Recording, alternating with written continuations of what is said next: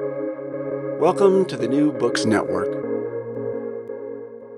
Hello, everybody, and welcome back to Scholarly Communication, the special series on the New Books Network that's about how knowledge gets known. I'm Daniel Shea, host of the series. Today we'll be talking to Joe Essid and Brian McTague about their edited collection, Writing Centers at the Center of Change, published by Routledge in 2020. Change is gonna come, and change is here, because the many ways we do things now are not the many ways we did things then. The decades of the 1960s and the 1970s were then the time when writing centers first set up en masse in the basements of English departments on campuses across the US because, yes, the writing center is American.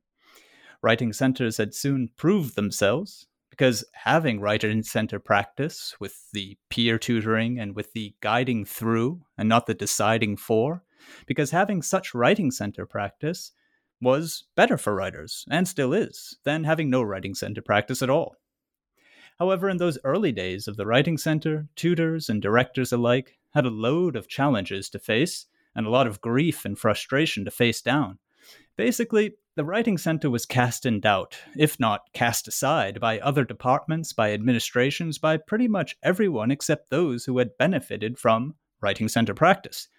Students who knew their writing centers have always been the best advocates and advertisers of their writing centers. So, add to then 30 or so years in time until the early 2000s, and you see change accelerate because research accelerated. The research was labeled, amongst other things, writing studies, rhetoric and composition, writing research, English for specific purposes, and the findings, among other things, were the products of writing, the processes of writing, the situations of writing, and the communities of writers. The practitioners at writing centers and the practice of writing centers became professional.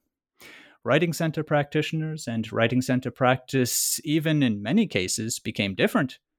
The educational backgrounds of the practitioners covered, next to English, of course, education science, applied linguistics, communication studies, and also the accepted methods of operation in the writing center were being data collected, data analyzed, data evaluated, so that here too changes have come. And there was this too. The US Writing Center was by the 2000s no longer unique. Europe and elsewhere had taken up and were taking up the idea of a writing centering, putting it into their practice. More changes, more change. But one constant in all these 50 or more years of writing center history, the constant which writing center practitioners and writing center practice constantly have faced and still face now, the constant as definitive as the variable c in physics, that is, so that it can serve as a benchmark in any writing center, the constant which is the idea that Joe Essid and Brian McTague used to open their edited collection, Writing Centers at the Center of Change, this constant is service. At whatever institute a writing center opens, that writing center stands always next to the academic and the administrative portions of the institute. This next to, or as the contributor in the collection Maureen McBride puts it, this apart from, is the essence of every writing center because it is the essence of the servant. Now, service is no bad calling to heed, and good service makes our best experiences in life better. Nonetheless, it hardly needs pointing out that the servant and his or her service, in the best of cases, go underappreciated, and in the worst or worst of cases, the service is cut back and the servant is sent away. However, it is worth pointing out, as do so many contributors to writing centers at the center of change, that to stand next to is also to stand with. Or, again, in Maureen McBride's phrasing, to stand next to is also to be a part of. It is not too heady a claim to say, in fact, that the academic and the administrative portions of institutes thrive in direct proportion to the quality of their services. How could it be otherwise? Writing Centers at the Center of Change tells stories of change from the many perspectives of people now working at writing centers, and in the many places where writing centers are now working. It's all change all the time. Much of it for the worse, much of it for the better. And this contradiction in logic is no contradiction in fact, as the chapter authors and the collection editors show. writing centers truly are at the center of change and are two centers of change. The editors, Joe Essid and Brian McTague, are themselves writing center directors and writing studies researchers. Brian McTague is director of the Virginia Commonwealth University Writing Center, as well as vice president and president-elect of the Southeastern Writing Center Association, SWCA. Brian researches to know just how students of writing centers, and especially students as writing consultants, can become exceptional academics and professionals. In 2018, Brian hosted the SWCA Conference on Writing Centers in Transition, which we all know is another word for change, and the topic proved a perfect fit since, as Brian tells me, both professionally and personally, change has been a constant in his life. The SWCA conference was also where his collaboration with Joe struck root. Joe Essid has directed the Writing Center at the University of Richmond for nigh on 30 years.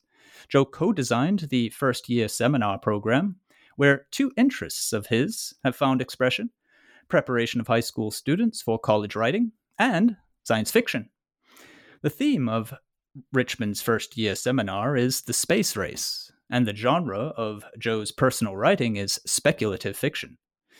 Joe's research has been published in anthologies and journals, and his teaching has reached across disciplines. So let's begin today's episode. Joe Essid, Brian McTague, Writing Centers at the Center of Change. Joe, Brian, welcome to Scholarly Communication. Thank you. Thank you.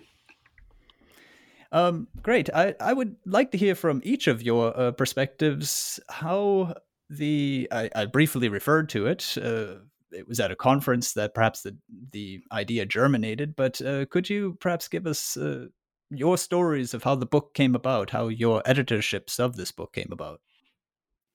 Sure. Joe actually had the seed at a conference about a year before mine, so he could speak a little bit more about that. But we've been colleagues in the Virginia chapter of the Southeastern Writing Center Association since about 2014, I believe.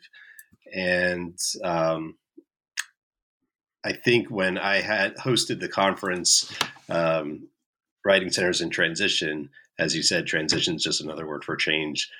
It got Joe to thinking about his experience at a previous conference the year before. And we just started talking about how writing centers really seem to be in a state of constant flux, in part due to the nature of the work we do. We see different students all the time. Even our staffs, who are mostly students as well, change constantly as well, because they can only stay until they graduate, so there's always movement going on. Joe can tell you a little bit about how his shifted physically. My own writing center had shifted physically in 2015 when we're lucky enough to move into a brand new building in a really beautiful space that we're currently in now. Yeah, I could talk briefly about where this began. In 2017, I chaired a panel at the Conference on College Composition and Communication at Portland, Oregon. And I had a really distinguished group of co-presenters.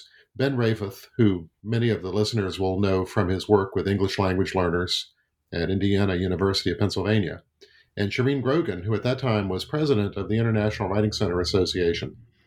I'd approached people about the scope of change at their writing centers online, and they bit, and we decided to do this panel in which we, as we put it, we were addressing new challenges to writing center pedagogy and autonomy.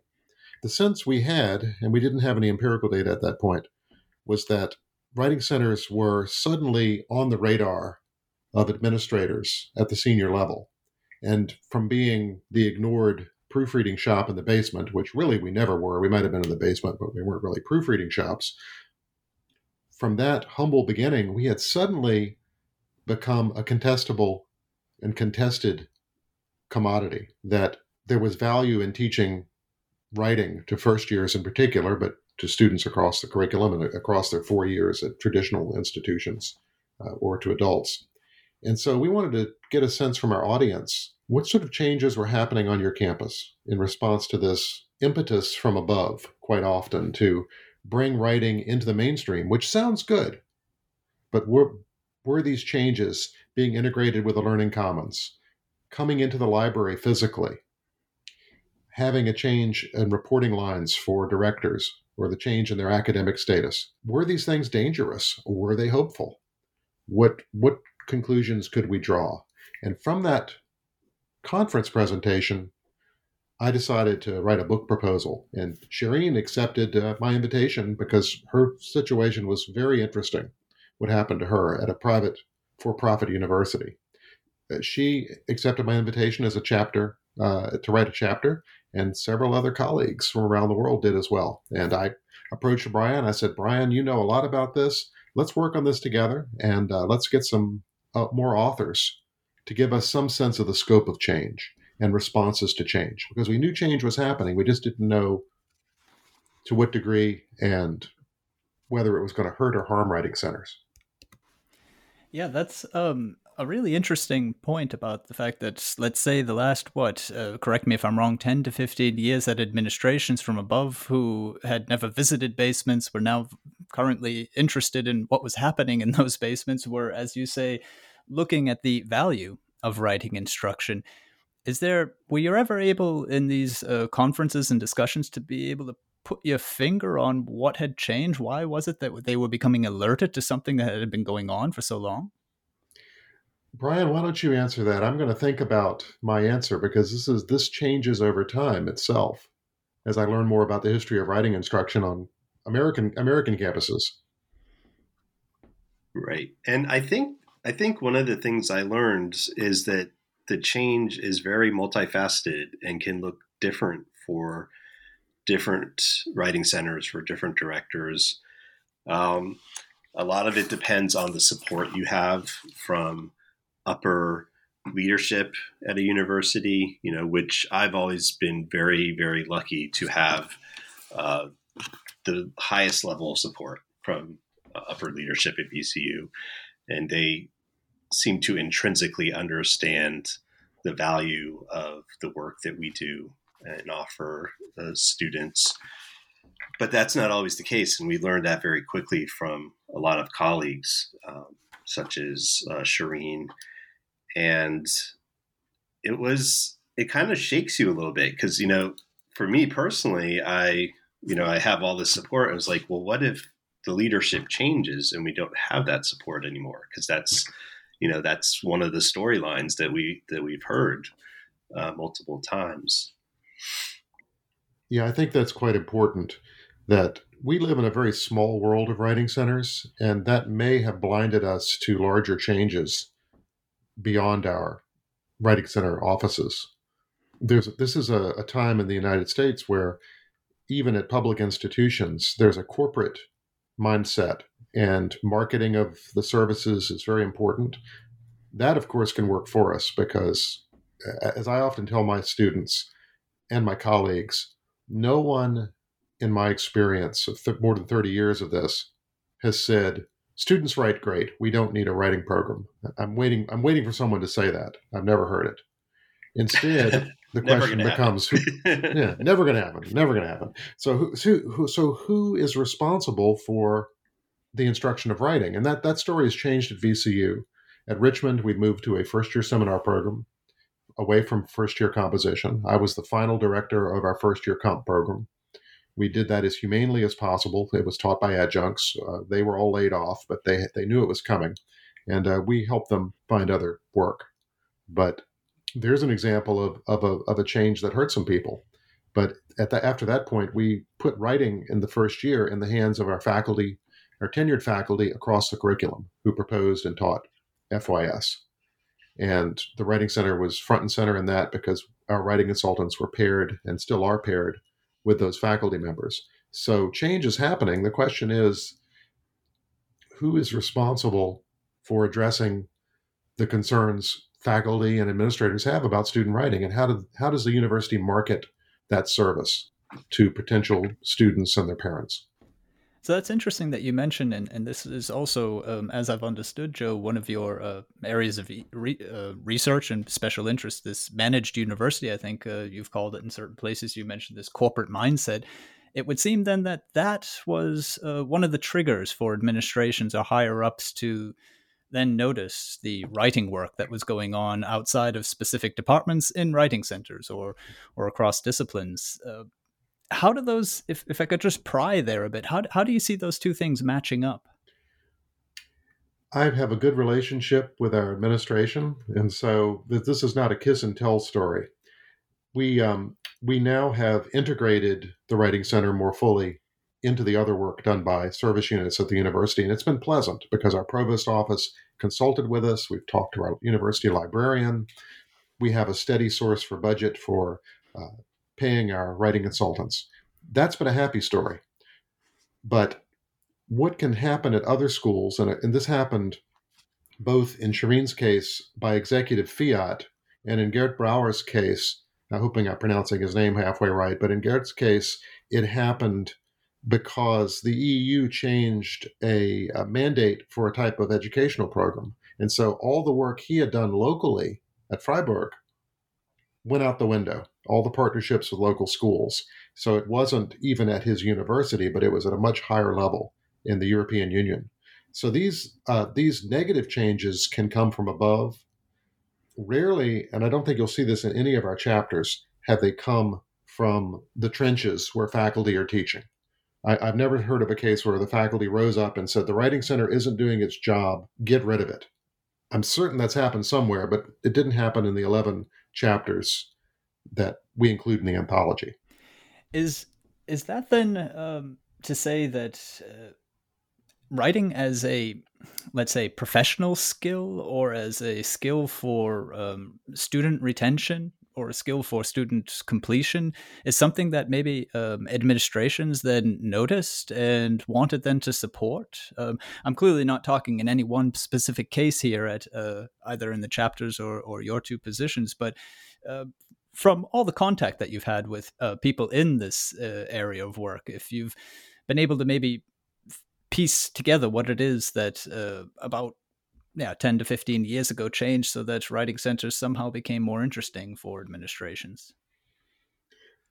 I think that's true. I mean, certainly the ever evolving nature of technology, and being that so much work is done online now, I think it's become quite clear that writing skills are really important, regardless of what field you're in. And I suspect that's become even more true over the last year with the pandemic and so many people working from home and needing to communicate very often by using the written form. So I think that's part of it. We also know that students and everyone really write more than they ever have in any point in history, on a daily basis, even with something like tweeting or texting, Yes. different posting online, so it's quite clear that writing is a big part of everyone's life. But I think the question is always, how can we translate what students do on social media and when texting their friends and into strong work, academic written work, because there obviously is a big difference between the two. I'll add something to that about the impetus from outside the university. We have heard from employers in our area that our students write pretty well.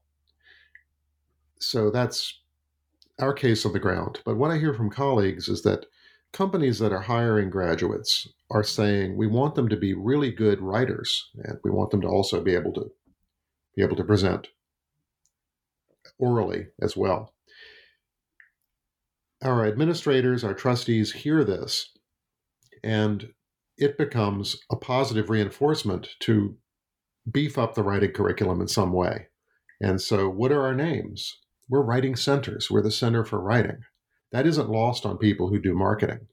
I think that this outside pressure to make sure that students write better for the workplace has played a big part in senior administrators saying, hey, what can we do at the curricular level? What can we do at the student support level to help our graduates excel? And that's an altruistic motive, but also it markets the university. And in that aspect, that's a good part of what I call the managed university. I think that we should respond to the pressures from outside our walls when they're of that nature. So because we want our students to do well when they finish. That seems to resonate very much. So, oh, sorry, Brian. Yes. No, I was just going to say across the board, I think help making sure that universities are helping students be as prepared as possible for the workforce. I mean, that's always been the goal, but I think it seems more urgent these days. Career services are things that are really flourishing right now on campuses, including our own. And I think there is, to some extent, pressure from parents and the students to make sure that students will be able to find a job, preferably, of course, in their field when they graduate. The international component of this is that in the United States, until the pandemic, we enrolled so many English language learners, increasing numbers of them, especially from the People's Republic of China. Many of these students needed assistance with their writing. And so this ELL population also added fuel to this fire to let's see what we can do in the curriculum to make sure all of our students do as best they can with written and oral communication. And you see these goals again and again. You also see terms in administrative documents around the country that come from Andrea Lunsford's term at Stanford, a culture of writing. How do we build a culture of writing on our campus? That's front and center in our proposed curriculum that's under review right now. And it's been in our strategic plan. So this is something from the highest levels at our universities and colleges. That is a key Absolutely. word, the culture of writing. And I have come across Lunsford's work in that respect as well. And it's a term that immediately made sense to me. And it's been something that in my early days here at the Heidelberg writing program, I've been looking to try to establish. But I can imagine that for many listeners, a step or two outside of the writing center world would sort of scratch their heads at a term like that. A culture of writing. I think you see where I'm going. Yeah. Could we sort of set any criteria for what that would look like? Make any descriptions of how that culture works or what it feels like to be inside of it? Is there anything that you could add to that idea? Brian, Brian and I may have very different answers. Mine is fairly brief. That a student learns what it means to write for academic audiences early on, and then gets to practice those skills and their linked set of skills, gathering information, making claims worth making, asking questions worth asking, writing with some nuance, and having a merger of their personal voice with whatever the discipline demands. So they encounter that early on, and then they practice it in a variety of settings throughout their college career, including perhaps at a school like Richmond, the chance to work with a faculty member on some research and publish that research. That's an enormous boon for a student who's going into the workplace or graduate work. So we're thinking about a series of engagements throughout their 4 years at Richmond. And I take it that's what Andrea meant at Stanford as well. Brian, what would it mean to you, a culture of writing? I think, it's important to note that my university is really different. We're a public urban research university, with a highly diverse student population. So one of the things that's important for us at our writing center, and to really foster a sense of across campus, is the idea of encouraging students to be able to develop their own authentic voice, their own personal voice, while working within academic writing. So that's not to say if they should translate exactly how they speak into their written work, because that's not always going to work, certainly for academic work, but to somehow find a way to incorporate their ideals and things that are unique about them as a student, a thinker, a writer into their academic work. Yeah. I suppose I'll add on my own little definition of how I've understood it so far, and perhaps also prompt a response or two or a thought or two. I did an interview with the Cooper Union in New York, and their Center for Writing, which is directed by Kit Nichols, and he said to me that they think of themselves as a thinking center, and that strong connection that he made to the ability to think and the ability to write really resonated with me. And I thought that for a culture of writing, that would mean that writing is just as much as chemistry, is just as much as biology, and go down the whole line of disciplines, a part of the university as any other. And it belongs to an ability of, let's say, academic thought, academic research, and the ability to critically look at problems and find workable solutions, or even theoretical solutions before workable solutions. So I mean and for that to be fostered, for that culture to come about, because a culture is never a thing that you can, I mean, I hardly need to tell you that, never a thing that you can put your finger on. It's something that you breathe in and breathe out. I've understood basically that you try to teach writing, you try to provide for writing, and you try to support writing.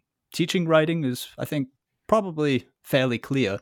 Providing for writing is being, especially now in our online world, being there with, let's say, other materials that are outside of classes, be it places where forums can occur, be it podcasting or videos where writing is talked about, or students themselves talk about writing. And in the support area, I would see it as faculty or the researchers know where to go when there's a question concerning publication, concerning assignments, concerning exams, and so on. And that place is the writing center or the writing professionals at a university. So for me, and this is somewhat theoretically because it's not yet established in Heidelberg, for me, that would be a culture of writing. I like that definition. The difficulty we would have on our campus is that one person can't do all that. And we now have a faculty hub with faculty members doing teaching development for their colleagues. I would say that supporting faculty on my campus, although I do some individual consultations with faculty, especially when they're working with our consultants and they have questions about an assignment or about how to give students feedback, I would say that on my campus, providing what you're talking about at Heidelberg would fall on our faculty hub, and that puts the burden of writing on several shoulders. I don't think at a school as big as VCU or even a smaller school at Richmond, we have 3,200 undergraduates and a large number of non-traditional students. I just don't think one human being can do that. So the culture of writing would include several people who are responsible for, they talk to each other, of course. They're responsible for fostering that culture. Yeah, I would agree with that wholeheartedly. We have at VCU the Center for Teaching and Learning Excellence, and they help faculty with things like you were mentioning, like information on how to get published and that sort of thing. They hold faculty workshops, and we help them a lot. We partner with them, rather. It's a collaborative effort. I've offered workshops with them on topics such as giving facilitated feedback to students, feedback that will actually help students grow as a writer rather than just seeing all the grammatical errors they made, that sort of thing. I'm hoping to do one on developing writing assignments, because a lot of times instructors will give a writing assignment and a student isn't even quite sure what's asked of them or what the writing expectations are. So I think it's fertile ground for writing centers to collaborate with these different units, but definitely cannot do it all on our own. Our writing center is myself as the director and then a coordinator underneath me. And we already do a lot, and so a lot of it is just figuring out how we can help other units, Yeah. That's why I tried to stress there at the end the fact that this is somewhat in theory. I do very much agree with the idea. I do very much agree with the idea that this is going to involve a team. I'm looking for that team at the moment, but at least in theory, let's say it sounds like it makes sense. You bring up yes, please. Yeah, there are models where the writing centers are like that. There's a successful one at Eastern Kentucky University led by Rusty Carpenter, and he very much has a large unit that does do most of what we were talking about. So we'd hope to get Rusty to write a chapter for us, I believe, at one point. That's right. Yes. Yeah. That brings us to the chapters. In fact, the book is divided into parts. We've got new spaces, new missions, and then interestingly, contested missions and contested spaces. I wonder, did that structure, was that applied afterwards, or was that a structure that you had hoped to fill? I think we applied that afterward, if I remember correctly. Now, part of that, Brian, doesn't part of that develop out of something we said in the introduction? I'm inherently a pessimist. That is, a person who expects the worst and is often pleasantly surprised when he is wrong. And Brian identifies himself as an optimist. So I think part of that last section really belongs to my dim worldview. It was a great balance, though. I think one of the reasons we worked so well together on this, and we're really able to stress the differences and, the good and the bad, was because we have these alternate worldviews, I suppose. Yeah, that was a wonderful touch in the introduction where we had the two faces of the project. Right. That was very good. Yeah, and it does sort of come to a resolution in a sense. I mean, you've got these new missions, and then you've got these contested missions, and you've got both sides of it. Perhaps we can give a bit of chronology to what we might cover so that we can at least dip into each of the chapters and begin at the spaces. We talk about libraries, we talk about learning commons, and we talk also about online. Online being, the all-prevalent educational means nowadays. I was quite interested to see that, for instance, libraries, which have also been redefining themselves, this comes out in the chapter by Maggie Herb and Lindsay Sabatino,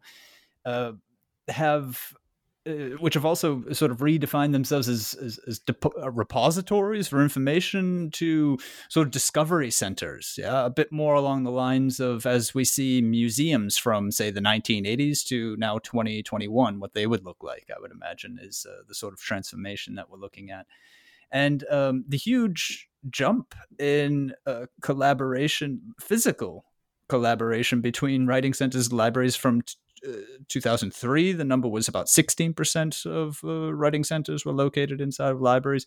2013, 45%. So we're speaking somewhere around half. That's probably right. Now. That's a bit of a boom. I wonder what's going on there, or if you could perhaps speak about that one. Brian, I think a lot of it does come from. You're next door to the library. We're literally within it. You're in it, yeah. Well, exactly. Not this semester, but normally.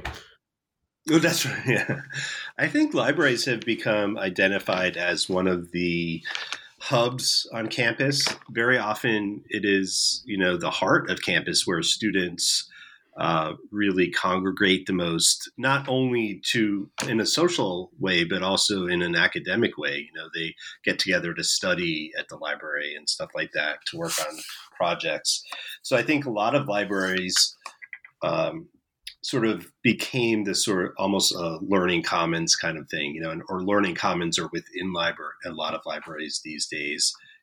Because students do congregate there so much, it made sense if a library was going to be refurbished or a new library is going to be built to put all these services that students use and are similar in one location. That's very much the description of what we're doing on our campus. The library is centrally located. We importantly have a good coffee shop there, and that didn't used to happen. And that sounds small, But that notion that the library is not only a depository for books or a place you go to meet with a reference librarian, but a social space for academic work and making academic work publicly visible. That's largely behind what we've done at our library, and I'm excited about that. Our consultants, we only have one little office. It's not in the basement. It used to be in the basement of the library. That's where we began. We moved upstairs to the collaborative study area, and our consultants, there's 60 of them, they can't all be in one office.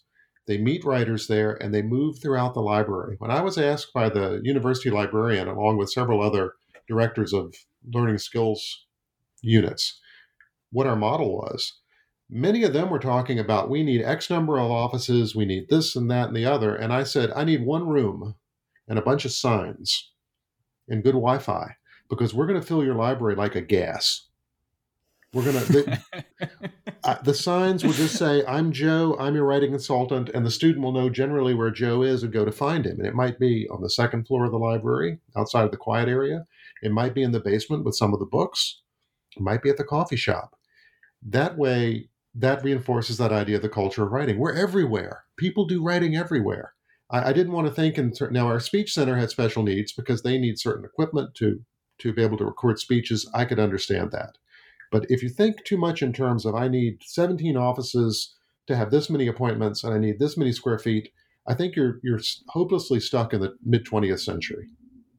And it's time to think about their service instead. Yeah, and that's exactly the thing. That's the beauty that writing offers.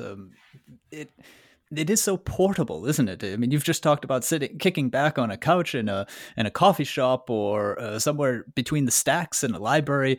If you can get two people together, and not even necessarily physically, it's Right. enough, right? I mean, the exchange there happens to a great degree on the screen, less so nowadays on the page, but the text, no matter our pedagogical approach or even our theoretical approach, the text still attracts most attention, doesn't it? So drawing eyes to the screen or to the page is not a bad thing, and that doesn't demand a heck of a lot, right? Especially with portable devices nowadays.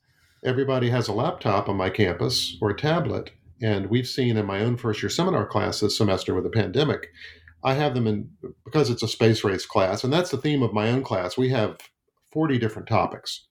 But in the space race class, I divided them into mission teams, giving them named each team after a famous NASA program. So we've got Apollo, Mercury, Artemis, and Gemini. Each team will collaborate every day in class, and often they are collaborating on a group authored Google Doc. And you think about the power of that technology to bring all writers up. They will see how a stronger, more skilled writer in their group will craft a sentence, and they can use that themselves. So when I see solo writing from my students, often I'll see some real disparities. But when they collaborate, which is about half of their writing, it not only brings up their GPA, but it also teaches those methods to the students who are still struggling with fundamental skills. This is an amazing effect of both having an educated peer, and sometimes the writing consultant will come in and help with those processes. But it's an amazing effect of having an educated peer work alongside you. And technology just empowers that. It's also so real life, isn't it? Sorry, Brian, just one quick point. It's also so real life because, I mean, later on, unless you're a novelist, I think or a poet, I mean, you're going to be writing collaboratively, and even some of them write collaboratively nowadays. Yeah, I'll put in a plug for Fran Wild, who just won the Nebula Award, and she's a personal friend. Actually, before she got famous as a science fiction writer, I did an academic article with her, so I've been following her work. She writes enormously in collaboration with other writers. She doesn't do a lot of co-authored stuff, but these science fiction writers share their work with each other, and there's a small, tight community, much like writing centers, where they will bounce ideas off of each other. And even though another writer won't write a chapter for Fran, she's doing this in a community of writers. And I keep trying to break my students of the idea that a writer is a genius who goes alone in a garret and comes down with Kubla Khan. I don't even know that Coleridge did that. But that's a model I like to get beyond and say, writing excellence requires, who said this? James Berlin say that? I don't want to misquote someone, but real excellence requires the presence of others. Yeah, I And think, that's really Brian, I think what I I might was have going to. interrupted you. Yeah. No, that's exactly what I was going to comment on is the importance of that word collaborate, because that's really at the crux of what we do at writing centers. It's all about collaboration. And I think, a dynamic space like a learning center or a library is so great for that, because I could see great value in a writing center being in a library, because perhaps a student is working with a research librarian on developing a research question that they're going to be working on, but then they realize they need to get a little writing help on that, or vice versa, because we already have a good referral system between us and our librarians. But if that librarian or writing consultant could walk the student down to the other service right in the same building, that's pretty fantastic, Yes. and really stresses how collaborative the importance of collaboration and what a powerful tool it is. Because, we don't in real life, we do collaborate all the time, and it's going to happen more and more. And I think one of the great things that's come out of the pandemic is that it shows that we can do that from anywhere. We've been very successful translating our services to exclusively online several times in the past year. Right. It was a very quick transition. And we're going to use that and learn from that and take that as we move forward. That quotation was Hannah Arendt, by the way. I used technology to double check that, because I said, I don't think that's James Berlin, although he probably said something similar. But I want to just say Brian nailed it there, that the library becomes a place for deep collaboration and a place for excellence. And some universities use the word student success or even excellence in describing their learning commons. Now, speaking of learning commons, an interesting point that I found there, and this is a great opportunity to talk about tutoring techniques, was the difference between the writing tutors or the subject tutors, as called, so a tutor for economics or English even, or physics or whatever it might be, and their approaches. This comes up in Maria Young's chapter, where she says that she goes through in a number of lists of the sorts of negotiable points and non-negotiable points when a writing center gets taken up into a learner's commons. But this was one that I found really needed emphasizing, perhaps for our listeners to really get what it is that a writing center is about. Would one of you or both of you perhaps give a brief sort of description as to how those two tutoring techniques would typically, let's say, obviously we're generalizing, but typically differ? It's going to be different in both of our campuses. Brian, how do you work with your academic skills center? That's what it's called on our campus. Yeah, ours is, it's called the Campus Learning Center, and it's tutoring, content tutoring, supplemental instruction, and as well as academic coaching. And we work very closely with them. We all fall under the umbrella of student success, the student success unit at VCU. So we do a lot of collaborative workshops to reach at-risk students, as well as to reach students before they even get to us. So students who have registered for their first semester will have collaborative workshops and events over the summer, to get them sort of started on the right track, and to let them know of the different resources that are available to them. It's a little different for us. I'm good friends with our director of academic skills, but we just have an agreement about referring people to each other. They handle time and stress management. Does not require, say, our counseling and psychological services. They handle, they do some coaching on reading. They certainly do the subject area tutoring. And the understanding is, if it's writing, send them to us. The one area we've negotiated is sometimes they have a foreign language tutor who can help in writing where we don't have someone on staff with that particular language. But it's been, because we're small, we rarely do formal collaboration other than we do some orientation events every year for incoming students. But the understanding is that if it's writing, it comes to the writing center. And we are very much a critical thinking center. We've convinced our faculty over the years that that we will do proofreading, but we really have to have direct authorization from a faculty member to do that because we have a very strong culture of an honor code. I teach my consultants, if you're writing sentences for the writer, you might be guilty of an honor code violation, and that can lead, in worst cases, to expulsion from the university. So we talk about critical thinking, developing concepts, saying what you want to say, and the Academic Skills Center understands that. But if a student is having trouble with understanding fundamental concepts of how to write like a historian or how to understand data analysis in a social sciences paper, we're going to send them to a subject area tutor at the Academic Skills Center. This brings up a really interesting point that comes up in the, moving on to part 2, the Swedish Writing Center that was highlighted in that, the Yes. Writing Center and the writing program there. And they use non-specialist tutors, and some non-specialist tutors were, in some cases, not complaining, but citing challenges, basically being able to help perhaps the writer in that particular discipline. But others were also, and the writers themselves were also citing the advantages, because being put into a position to have to explain yourself to someone from outside your discipline was putting many of these writers also in the position of seeing how much of that they really understood. I think all of us have had the experience of running along with the jargon and it all matching up puzzle piece wise. But when we, tried to match it up with the box picture inside of our head to see what we were really thinking, it wasn't quite the right thing. Just as you said there, Joe, the basic idea of the critical thinking is to be able to say what it is that you want to say. And how often, even deep inside of our disciplines, do we not really quite grasp that, right? I wish this podcast were available tomorrow morning, because I'm going to be bringing my writing consultant via Zoom to the space race class. And you have said exactly what I've explained to my students. I think you did a better job. That her name's Raven. Raven does not know a lot about the space race.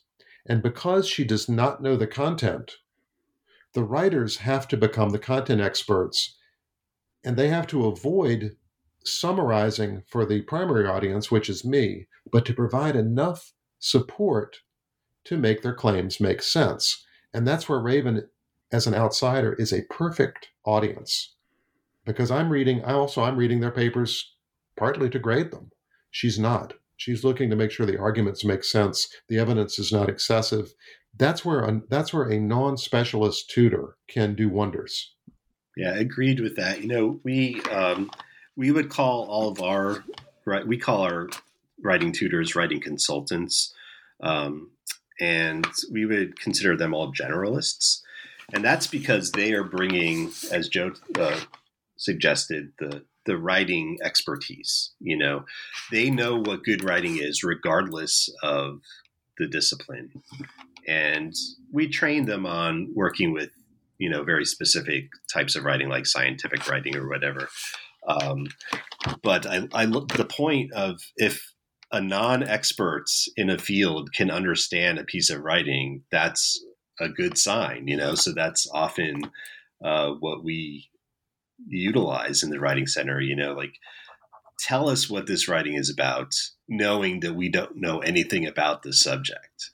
And it helps a student to really hone in on clarity and articulating their ideas in a way that will best suit readers in general.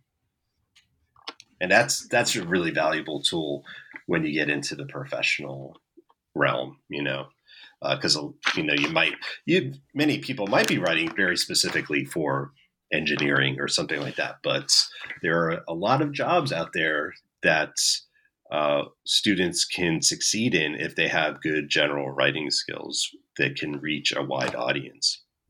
And this seems to be one of the hurdles in writing in the discipline programs on two sides. On the side of the writing professionals coming in and, let's say, lacking a certain level of confidence because clearly they're out of the disciplinary waters. But on the other end, inside the discipline, let's just say biology as an example so we can use it to refer to, the biologists themselves then thinking, okay, well, I mean, I know my experimental procedures and I know the results that I've obtained and I can read all the figures right here. Any other expert is going to see what it is that I see. What does this man or woman here really have to offer to me? What is their expertise? That immediate doubt, which is something that comes up in many of the chapters, this unconfidence on the one side and also the doubt from the specialist side. So I would even go so far, Brian, as to add to that, very much so I agree, in the professions, the ability to communicate across all kinds of boundaries or borders makes sense. But even deep inside of a specialty area, um, really actually capturing what it is that you mean to say. One brief example, I teach a lot of biologists, which is why the example isn't entirely random. In one specific area, one subfield, I heard lots of my postdocs saying to me, yeah, but these are the three sentences in some variation or other that all these articles start with. I think they have to. Right, and, right. and now I'm talking about, articles that get published in Cell or they get published in scientific reports. I mean, these are proper research articles. And I think, but that can't be if these people are really thinking about what they're saying. And the postdocs that I'm teaching are saying the same thing. Now that you've talked about it, I actually am wondering why they do that. Well, the best-selling writing textbook in the United States is called They Say, I Say, and I teach with it. And it lays pretty bare the templates that we use in academic writing.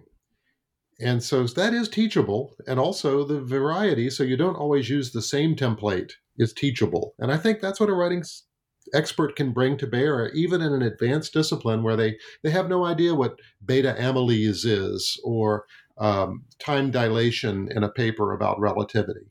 They still can say, wait a minute, you've used this transition 7 times in 300 words. Let's work on that.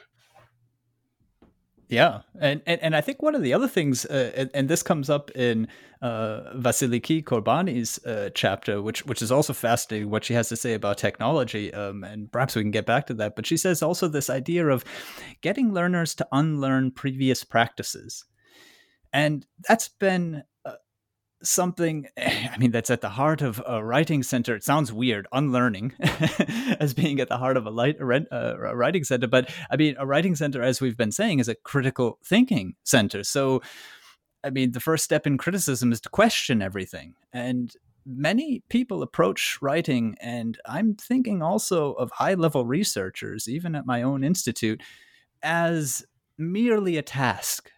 And if that's your approach, yeah, you're never actually really going to engage with it and see what it does for you and what you need to do in it, right? Yeah, we really encourage students at VCU in the Writing Center, but also in we have a full department that's for first and second year writing and critical thinking development. We really stress the importance of inquiry in writing, to start with a question rather than an answer. I personally, in my own writing classes, stress the importance of how writing is really an act of exploration. And I think, you were talking about the unlearning what you know before. Another thing that we always stress at the Writing Center is to help students understand their own unique writing process, and it's going to be different for everybody based on their experiences, their skill sets, their discipline, etc. But really thinking hard about what it is you need to write, whether it be the environment or the actual tools. Do you prefer your laptop, or actually many people prefer to at least start writing in a notebook, that sort of thing.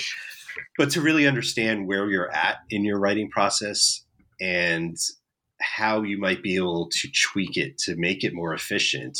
And usually that leads to you feeling more confident about your writing process and even starting. Because we know that one of the hardest things to do with writing is to actually get started on a piece, and students say that all the time. So I think the unlearning aspect and then relearning maybe about your process can be so powerful.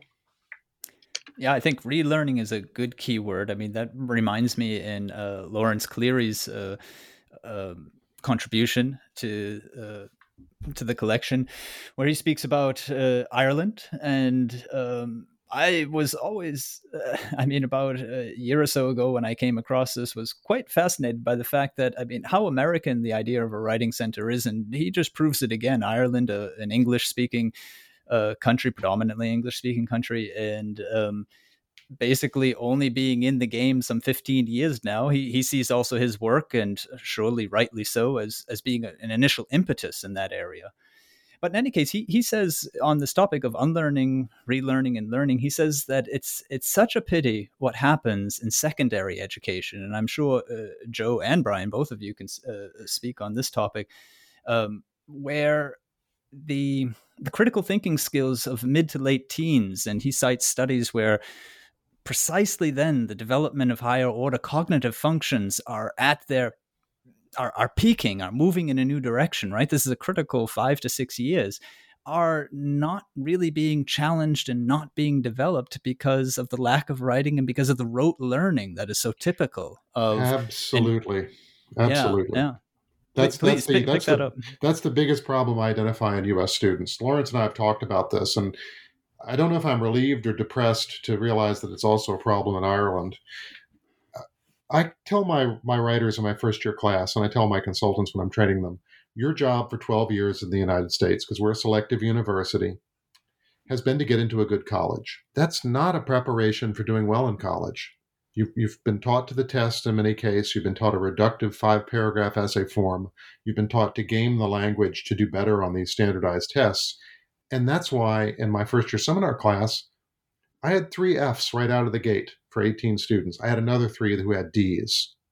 That's a third of my class got Ds or Fs. And I'm a tough grader, but there were only 3 who had A grades. And what made those grades, and these were small, I call them low stakes, high data responses to get them ready to write a major paper that's worth 30% of their final grade, yet is no longer than these short responses. When I sat down with my students, and they weren't very depressed about it, because I said, if you do poorly on the first one, that's okay. You do poorly on the first 3 of these short responses, we got to talk. But they're learning. And I said, the problem here is that the students who did best understand critical thinking. They start with a question. They decide on a focus early. They're not just trying to think in terms of the rigid 5-paragraph structure and having a pat but uninteresting governing claim for the paper. I said, if that's how you learn to write, I'm going to help you unlearn that. And I use the word unlearn.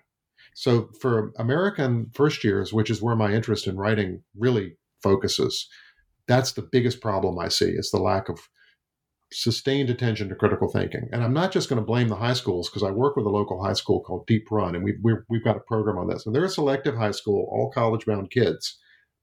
Those students often struggle with those very issues. Yes, they can write a beautiful sentence, but it's empty. It's not a claim worth making. It's not a question worth asking, because it's safe.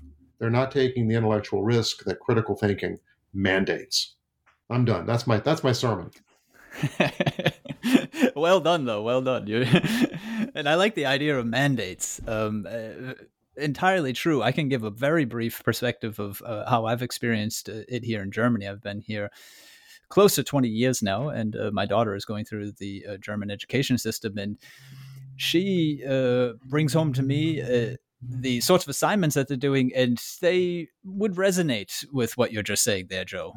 This writing to form, the Germans have more than just a 5-paragraph structure. They have a number of different, 3-4 different structures, but the structure stands up in front, and you just fill it in, and you're judged on the structure. And that is, yeah, I mean, it's just poisonous to critical thinking and real thought. And then up at the university level, it continues. And this is one of those things that I found coming from America when I went to the German university that I was quite surprised at.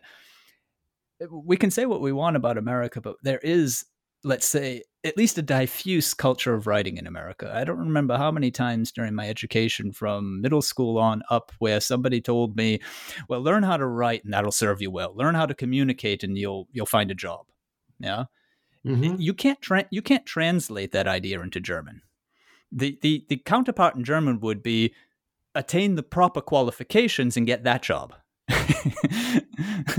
Fascinating. And what they actually have as a typical writing assignment at the university is called the Hausarbeit, which is kind of like homework, actually, if you translate directly. But it was originally conceived as a writing to learn exercise. What it has devolved into since forever is basically a form that people fill in and walk away from without having really engaged with the matter. Yeah, so we've got the Irish perspective. We've got a brief look at the German perspective. You give us a very founded and grounded view of the American perspective. I mean, there seems to be some trouble, if not at the university level, then certainly at the high school level. Well, the Hausarbeit in the United States would be the AP essay in which a student analyzes Lady Macbeth's role in Shakespeare's play. Well, that's an interesting exercise, and it's certainly a good play, but it doesn't involve too many intellectual risks, and it leads to formulaic writing. Yeah, and I find a lot of times, in high school writing, students know that their teachers have a specific answer they're looking for, right. So it doesn't even really give them much opportunity to explore if they wanted to. I've had students come to me and say, well, I tried to write what I wanted to write about and to take it in a different direction, and I got marked down for that because it didn't give the answer that the teacher was looking for, even if it was something like literary analysis. That's tragic. That's tragic. Which is so open to interpretation. But a writing center can't really address all of that. If faculty are teaching that way, that's not a writing center problem. That's a larger institutional problem. So I begin my writing class. One of the first things I teach them is I say, I want a bias statement. And they look at me like I'm crazy, which I am a little crazy. And I say, how do you really feel about this topic? Does it bore you? Does the book we've read, does it bore you? Do you think space travel is a waste of time? And so in my space race class, one student said, yes, I think sending people into space is a complete waste of time. And I said, bless you, son, I disagree with you, but you keep that bias in mind as you write. You have to work against it because you're writing to a certain audience who's a space enthusiast. That doesn't mean you have to drop your bias, but you want to be able to distance yourself critically from your own biases, as I do when I write about space, because I write professionally about it sometimes. I have to put that space travel zealotry behind me and write in a more objective manner and still have my voice present. And by using that sort of language, they get it. It takes a semester or more, but it's unlearning all those habits from high school that says, what does the teacher want to hear? What's the right answer? And for even something like Macbeth that's been analyzed to death, interpretations of Shakespeare's plays are going to change with the times and with new methods of critical analysis. I always ask students, how do you feel about what we read? And they kind of, when they're first getting to know me early in a semester, they kind of look at me like, excuse me? And I was like, I want to know how you feel about this. And one of them, there was one class in particular that they just couldn't get past how foreign that was to them. And so I was like, come on, guys, you've talked about other things. How come you can't talk about this? And they're like, well, we're used to teachers telling us how to feel about a particular piece, so it's kind of weird for us to be able to do that. It's like, well, you can disagree with me. I want you to, I might have my idea about it. And if you say something that's completely opposite, that would be fantastic. That's where productive conversations and critical thinking happen, and then those can translate into writing. Hopefully. When I spent more time at the English department than in the biology department, as I knew it nowadays, I had some interesting classes. One was on Samuel Beckett, and then I found it quite helpful to do just the sorts of things, Joe and Brian, that you're talking about, to ask what if questions. So, for example, well, what if Godot showed up? and the initial response was, this is insanity. I mean, this is crazy. What are you asking? But of course, a half hour later of discussing, we realized what else was in this play, which appears to have absolutely nothing in it. Yeah. Just by this what if question, But this reminds me a lot of what Gert Breuer is talking about, and what he's complaining about, speaking about the Hausarbeit and the portfolios, which is something that he works with very closely. When he says that if a task lacks authenticity, and if it's not clearly designed, then writers are going to walk away from it clueless and unmotivated. And if you've got high school students who are pretty much just not looking at the writing task, but at the teacher, just trying to, on their radar, pick up, well, what's the right answer? What's the right answer? I mean, there's no authenticity in that. I mean, you might as well not even write the text, right? Garrett is 100% correct, as are you. It's an empty exercise. Keith Yortsoy from Cornell calls that sort of writing an empty formality. And we see a lot of empty formalities with admissions essays, with test essays, and we see it in the first year. Oddly, it seems to vanish when students get some passion for their topic in the major. They really, by their third year at my school, start becoming aware of their own voices, if they're in a field where they do a lot of writing, and they start to write with some nuance. They start to be engaged, and that's magic. But I'd like to get it started early. Yeah, and speaking about early, one in a late chapter, the one from Writing Center to Writing Program in Transdisciplinarity by Greer Murphy et al. That idea of starting early was put really into practice. I was quite fascinated by the 9-course pre-matriculation program that they have, where people are writing already in their discipline. The International Scholars Program, as it was called. For me, it came across as a complete reevaluation of what the knowledge of a field is. It put the, let's say, traditional sets of data and content and knowledge that, let's say, again, the biologist would have called biology, and said that the writing of it, right, is just as important. I mean, writing and knowledge stand hand in hand in that program. Theirs is a ideal model. I will say, as a pessimist, that it would have no chance in hell of passing our faculty. We who would probably say that's a great idea. Who teaches the courses? Where do you sustain it long term? That's a question we've had as we reevaluate FYS. We are struggling to have teachers to teach those sections. We do not want to bring in adjuncts. So we're looking at a new general education overhaul, and it's in draft. It's up for there's a big meeting about it on Friday. And the problem becomes, if you have 9 requirements, how do you staff those courses? How do you modify courses in the majors to meet them? And so we are looking at that very issue, and it does involve what those authors call transdisciplinarity. It's a wonderful concept, but we have to recognize the facts on the ground where universities are resourced differently. Resources are contested. Public support may be declining. How can we accomplish this, if necessary, on a shoestring? Or can it be accomplished at all on a shoestring? Or should we say, no, writing and a few other fundamentally transformative skills are at the center of what it means to be a well-educated person, and we fund them at the expense of other things, including maybe faculty raises, which really gets you into trouble.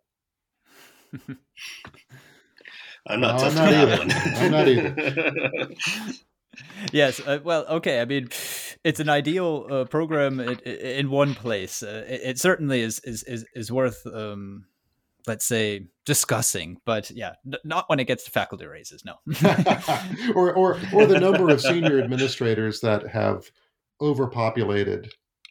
I've gotten in trouble for saying this. I said every senior administrator should teach at least once a year, including the president of the university, the provost. They should all teach one class a year so that they know what it means to be in a classroom with students. These are people who've taught before. Have them teach again once in a while. And that really brings you down to earth. I come from a background of educators. My father, my sister, my wife, all of them. And my father, who was for 35 years a public schools teacher in Worcester, Massachusetts, he finished out his long career for 5 or 6 years in a pilot program of the local university. And the principal was, Joe, just as you're saying, also a teacher daily. Good. And he said it was the first principal who understood what was going on at the school. So yeah, I bet. So, I mean, there is a lot to be said for that. I mean, why would you?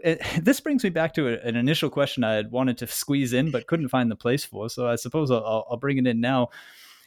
It's a theme that runs throughout the book. Shireen Grogan. Sorry, that's her. Yeah, Shireen Grogan is one where it comes to a real head for sure. But you can hear the story going on throughout everyone's experiences, and it seems a bit of a naive question, but it's worth perhaps going through. Why is it that there's always this dissonance between the teachers on the one hand and the administrators on the other? I mean, it seems to be certainly more than just the typical, you don't like your manager thing that goes on in, most workplaces. It seems to have another layer to it. I was understanding, and this shows up, Brian, for instance, in your short blurb at the front of the book, and it shows up also in Maureen McBride's chapter, it has something to do with the passion, particularly of writing center practitioners, and the way that they seem to so clearly identify and throw themselves into their work, and then you get from above, top down, something sent to you. Yeah. And it just makes no sense at all. I call it the initiative du jour. And we get a new center for something. I'm going to get in trouble if I say more, so I'll hand it over to Brian.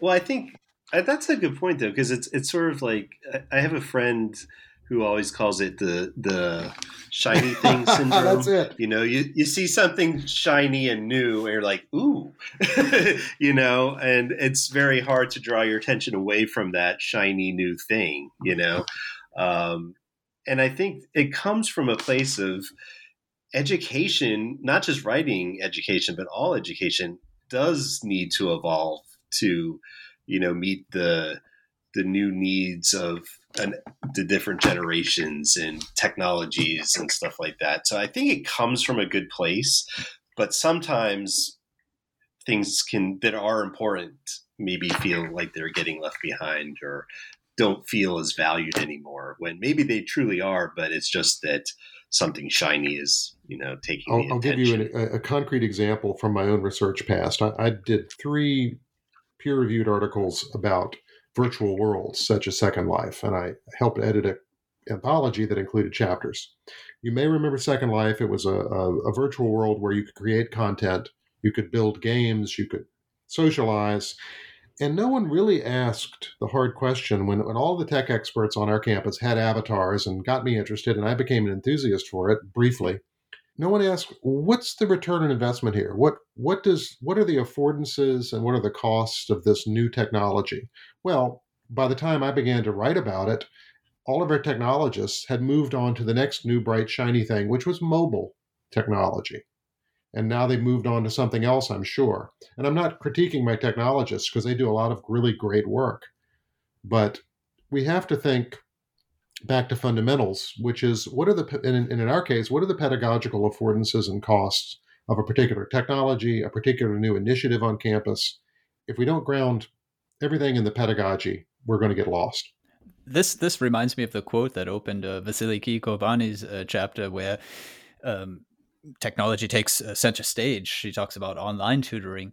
If you're looking for a simple innovative solution, then technology is not the answer. But if you're looking for a tool to support collaborative learning environments, then technology holds tremendous potential. Can you imagine a world without Zoom during the pandemic? I mean, this was the elephant that was not in the room. We couldn't, when we were writing our introduction and gathering authors, COVID was not on the horizon.